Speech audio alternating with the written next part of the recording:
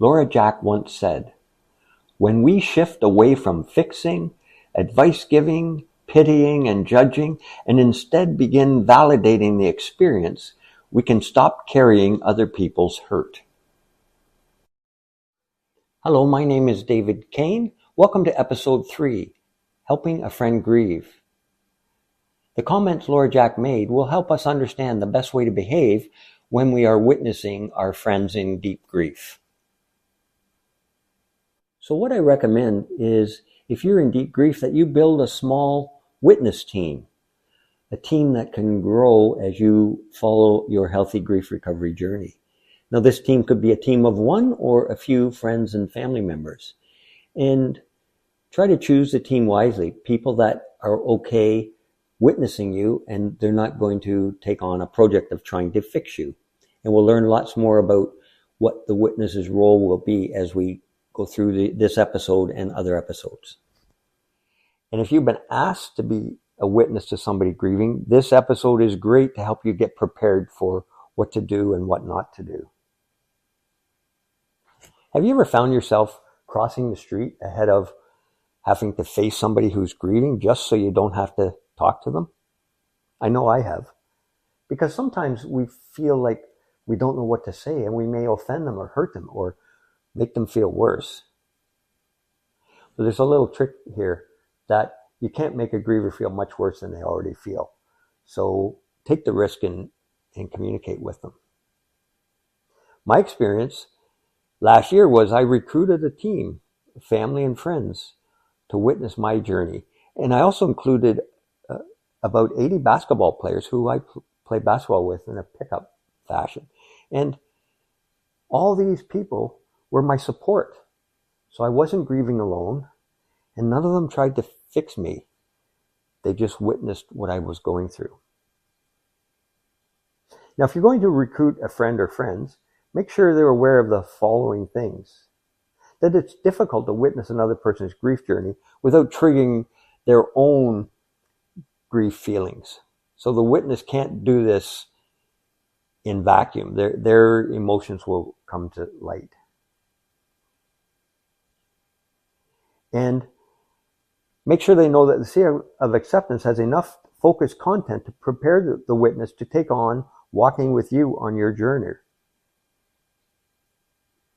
And that you, the griever, will try to be as clear as you can, when you can, on what you need, so that the witness doesn't have to be a mind reader.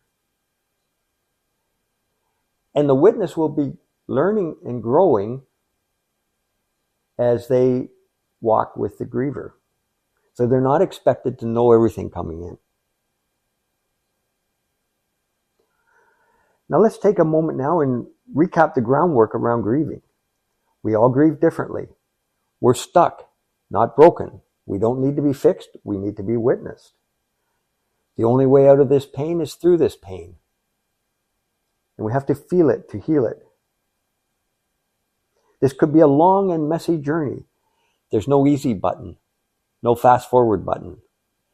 Grief has a long shelf life with no expiry date. As we learned in episode 1, how a person chooses to grieve will deeply affect the rest of their lives. We're taught by David Kennedy that oftentimes when you first experience a significant loss, you find yourself in a deep, dark hole with pain and suffering. And all your friends are looking down. They don't know what to do. So they reach down and try to bring you back up to the happy veneer surface so that you don't feel the pain, because they don't want to witness your pain. And again, David Kennedy taught this to me. Remember that tears are better out than in. Remember, they may need to repeat their story many, many times. Now, Michelle Marisol gives good advice. Try not to hide it or hide behind your grief. Healthy grieving is heart-based living for better health. Remember that our grief triggers are a map of our pain, but more importantly, a map of our recovery. And you're going to learn about the Healthy Grief Recovery Steering Wheel in later episodes. And remember what Faisal Qazi said, no matter how bad your heart is hurting, the world does not stop for your grief. So the world keeps going. And it's difficult when you're grieving to watch the world. And don't they know how you feel? Don't they know you've lost your loved one? How can they do this? So just be aware they have those feelings. Now, Alexandra Slitchovic once said, "The grief of losing somebody is strong enough to swallow us whole, spitting out a mechanical version of ourselves who simply survive through each day. And we took our grief into the corners of our heart and hoped that is where it would stay, but it never does." So remember that the griever may be putting a mask on occasion just to survive. Now, if you become a witness and you find it's too much for you, and you'll know that if you're crying and shutting down more often than the grieving person you're supposed to be supporting, then you may have to back away for a bit or take a lesser frontline role.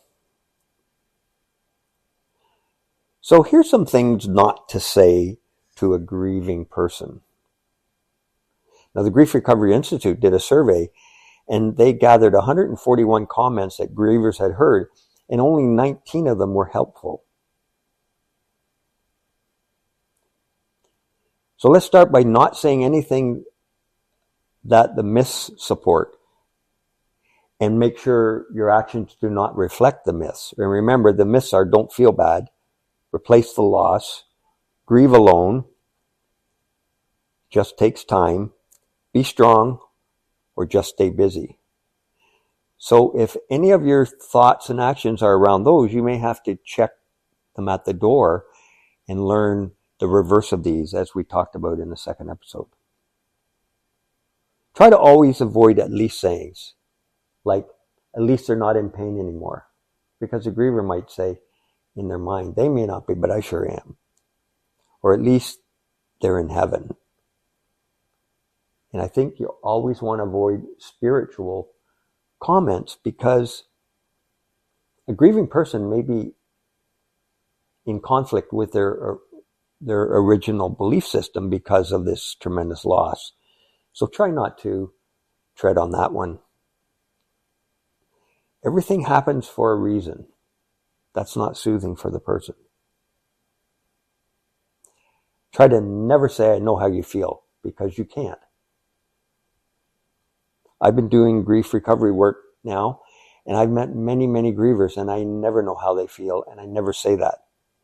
At best, I could say, I know how I feel when I had a similar loss. Try not to ever compare losses. Just don't compare them, because they're all different. And try not to make it about yourself.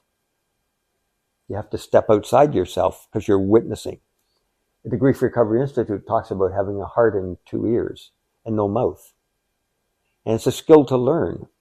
It's push the mute button on your body when the person's speaking. And when they're done, you don't try to fix them. You just thank them for sharing. Never say suck it up and pick yourself up by your bootstraps, because that doesn't help. Never say it's time to move on. You should be over this by now, because they're hearing that out in the community and it's not helping them, because they're not over it now. You'll be fine over time. You'll find that the better answer is, are you okay if you and I explore tools to use as time passes? Or say something like, their suffering's over now. They're in a better place. They're with God now. Or if it's a pet, just saying, oh, it's just a dog, get over it. Or God will never give you more than you can handle. These are things that don't help people. You shouldn't feel guilty. If you tell someone how they should feel, they're going to shut you out pretty quick, because they feel what they feel. Or you tell the griever, you should feel grateful for the years you had with them, or your other children, or you still have another parent. Or, they led a good life. So all these things try to avoid. because none of them are helpful. A lot of those are the 141 comments that the Grief Institute reviewed. So let's try to get into some of the healthy things now. So if you can't say what I said above, what can you say? I'm here for you if you want to talk or don't want to talk. Or say I'm sorry and just see where that leads. Well, I may not know how you feel, but I'm here for you. Is it okay if I ask you where your grief journey is taking you at this moment? Or is it okay if I ask you what happened? The griever will tell you. Is it okay if I say their name? The witness can say things like, I'm here for you, and feel free to say anything you wish. I'm learning how to be a friend to somebody in grief. And I want to grow this as I sit with you. Learn together. Let's work together to where we're comfortable with building a space where you can have emotional freedom and emotional honesty. I have a big heart and 2 ears, and believe that and act that way.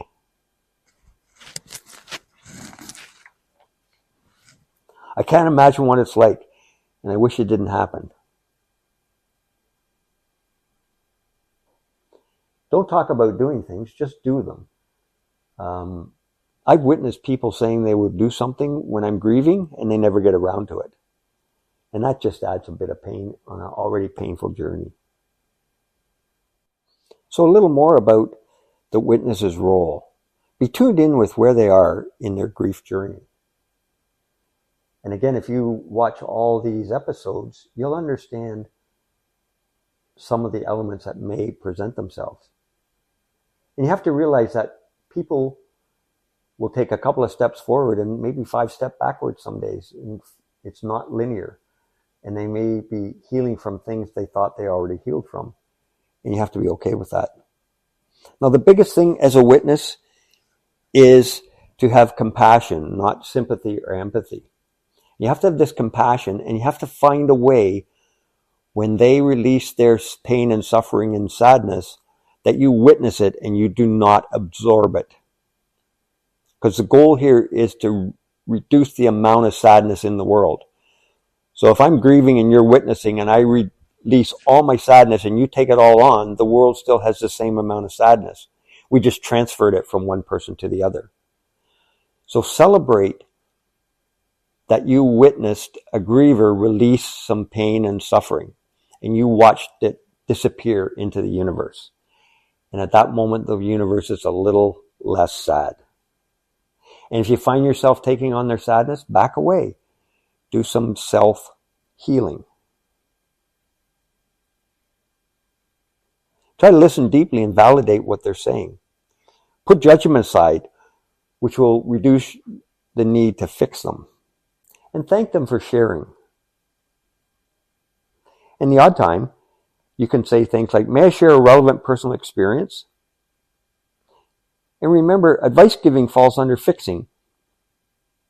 And offer it only if asked. Again, use these episodes to better prepare yourself to witness their journey. Don't be afraid to ask a griever what you can do for them right here, right now. So I hope this gives you a foundation for you to walk beside a grieving person. Again, there's no way you're ever going to do this without triggering thoughts within your own self. So feel free to heal along your journey, witnessing their journey. Now, there's an amazing video, and it's only a couple minutes long. It's by Megan Devine, and it's called, How Do I Help a Grieving Friend? And I strongly recommend you go onto YouTube, find that video, and watch it. It's a most amazing video to explain some of the things I explained in this episode. And thank you for witnessing this episode, and I look forward to seeing you on the next episode.